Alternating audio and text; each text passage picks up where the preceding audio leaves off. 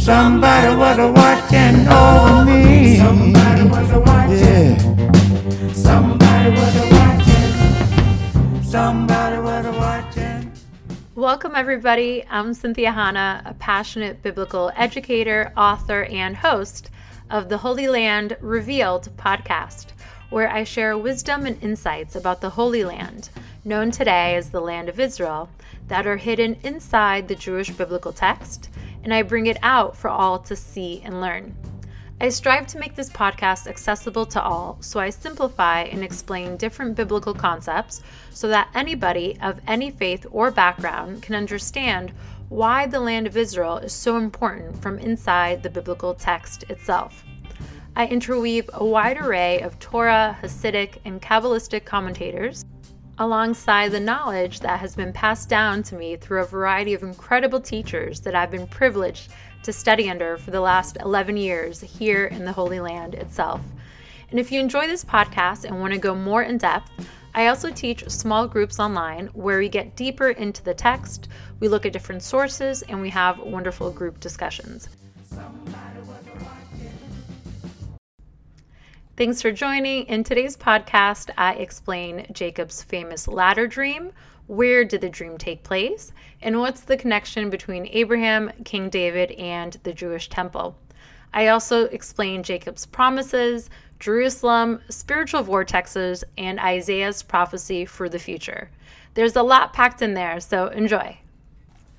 In the Torah portion of Vayetzi, which translates to He went out, because it begins with Genesis 28:10, with Jacob going out, leaving his father's house after feuding with Esau over the blessing of the firstborn.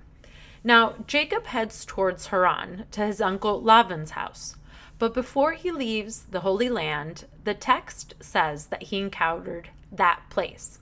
Now, one of the greatest and most prolific Torah commentators, Rashi, explains that the use of the words that place, Bamakom, infers that this specific place was already mentioned before, because in order to have a that place, first we need to have a the place, right? And so where do we see the place mentioned for the first time?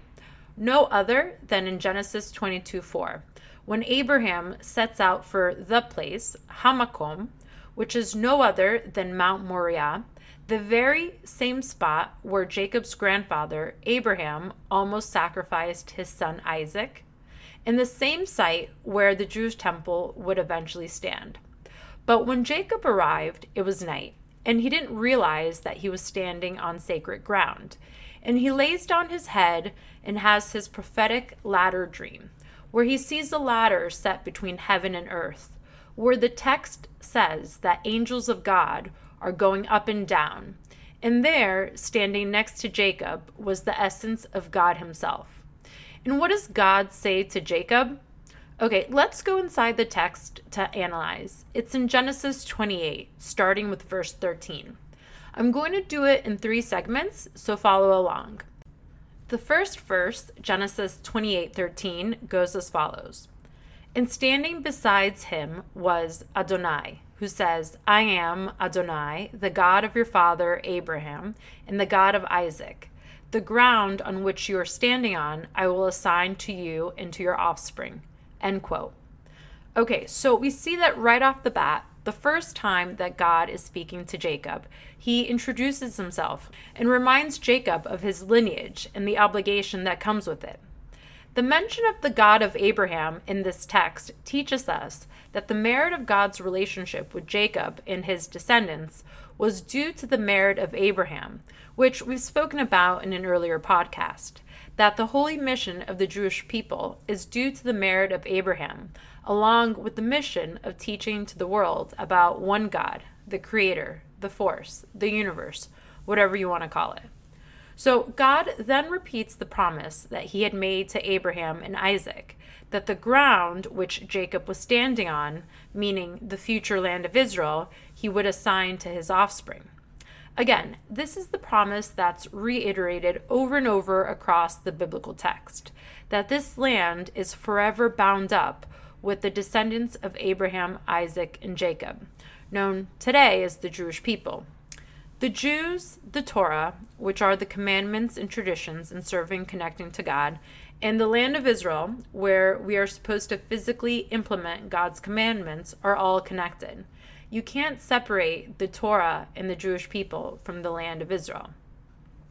Also, by God reiterating the promise that he had made to Abraham and Isaac, this also affirms to Jacob that he was right in taking the firstborn blessing from his brother Esau, that he was the righteous spiritual heir of Abraham, not Esau. Okay, next verse, Genesis 28:14. So it says, "Your descendants shall be as the dust of the earth, and you shall spread out to the west and to the east, to the north and to the south. All the families of the earth shall bless themselves by you and your descendants." End quote. Now, let's look at this. Your descendants shall be like dust. Now, dust, although it goes everywhere, dust is usually at the bottom, tread upon, walked over, like the Jewish people have been treated throughout our history. But nonetheless, dust is everywhere.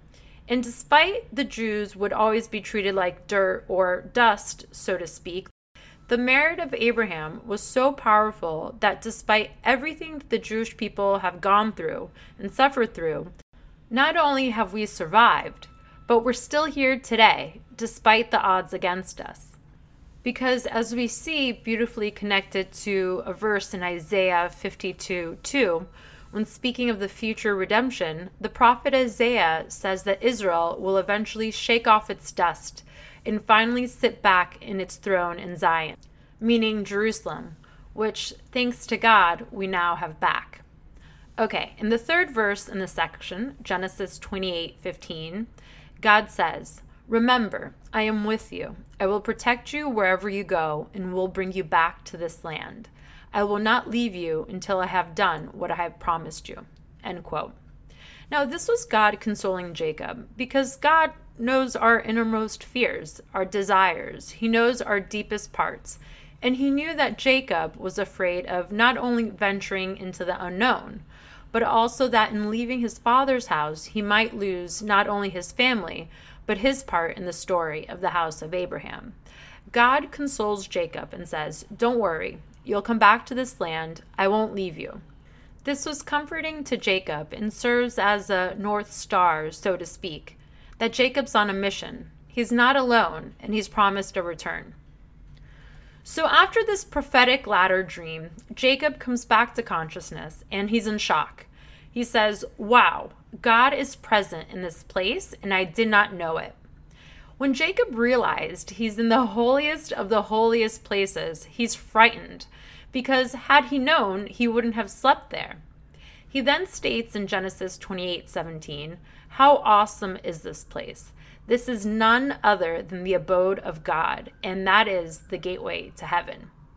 When Jacob realized the magnitude of where he was standing, he then says, "If God remains with me, protecting me on this journey that I am making, and giving me bread to eat and clothing to wear, and when I return safely to my father's house, Adonai shall be my God." And after making this vow, Jacob concretizes his promise and builds a pillar and says, "This shall be a house of God." Now, Jacob understood he's standing on a type of spiritual vortex, the point of connection between the higher and the lower worlds, where heaven and earth meet, so to speak. In Judaism, we call this specific spot the Even Shtiyah, which translates to the foundation stone, the point from where the world was created from. And the location of this point, according to most Jewish sources, is on Mount Moriah, the same place where we see later in the text, in Deuteronomy 12, that God wanted to be worshipped, where God wanted his name to dwell. This same spot was later revealed by Samuel the prophet to King David, and it's where his son, King Solomon, had the merit to build the magnificent Jewish temple, the house where God's name and presence dwelled, where God wanted people to pray and to connect to him, which they did when the temple was built, with their tithes, their offerings, their sacrifices, their contributions, all that they had to bring to connect and to celebrate with God. And although the Israelites, and specifically the Kohanim, the priests, led the religious and ritual services according to God's decree and design, the temple was a place for everyone, Jew and non-Jew, to come to pray and worship. It eventually was a house of God, as Jacob had promised, and it will forever be a house of God, not just for the Jewish people, but for all of humanity, as it was, as it is today, especially with the freedom of religion granted and guarded by the state of Israel, and it will forever be a house of God, as we see in Isaiah 56:7, when the prophet Isaiah revealed that in the redemptive time, I will bring them to my sacred mount and let them rejoice in my house of prayer, for my house shall be called a house of prayer for all peoples. Today, it's been 2,000 years since the Jewish temple was destroyed, and all that we have left physically from the temple's time is the western retaining wall.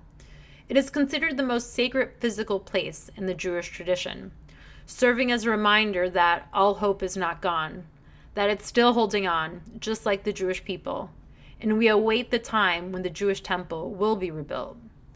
But in the meantime, since there's no official temple that performs rituals as described in the biblical text, what we do have today is numerous synagogues, churches, and mosques that are built around Mount Moriah, which is enclosed and surrounded by the walls of the old city of Jerusalem. As a result, Jerusalem never lost its status as God's holy place.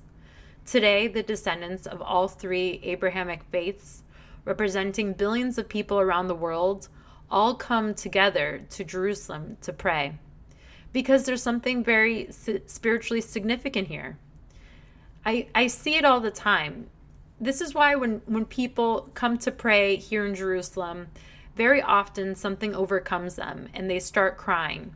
Because while they can't verbalize it, their soul on a deeper level knows, and their body expresses it. This is holy ground. This is the same reaction that Jacob had. And this is why King David wrote in Psalm 128 that God will bless you from Zion. Because it's here, from the foundation stone, this spiritual vortex where God sends his blessings from Jerusalem out to the rest of the world.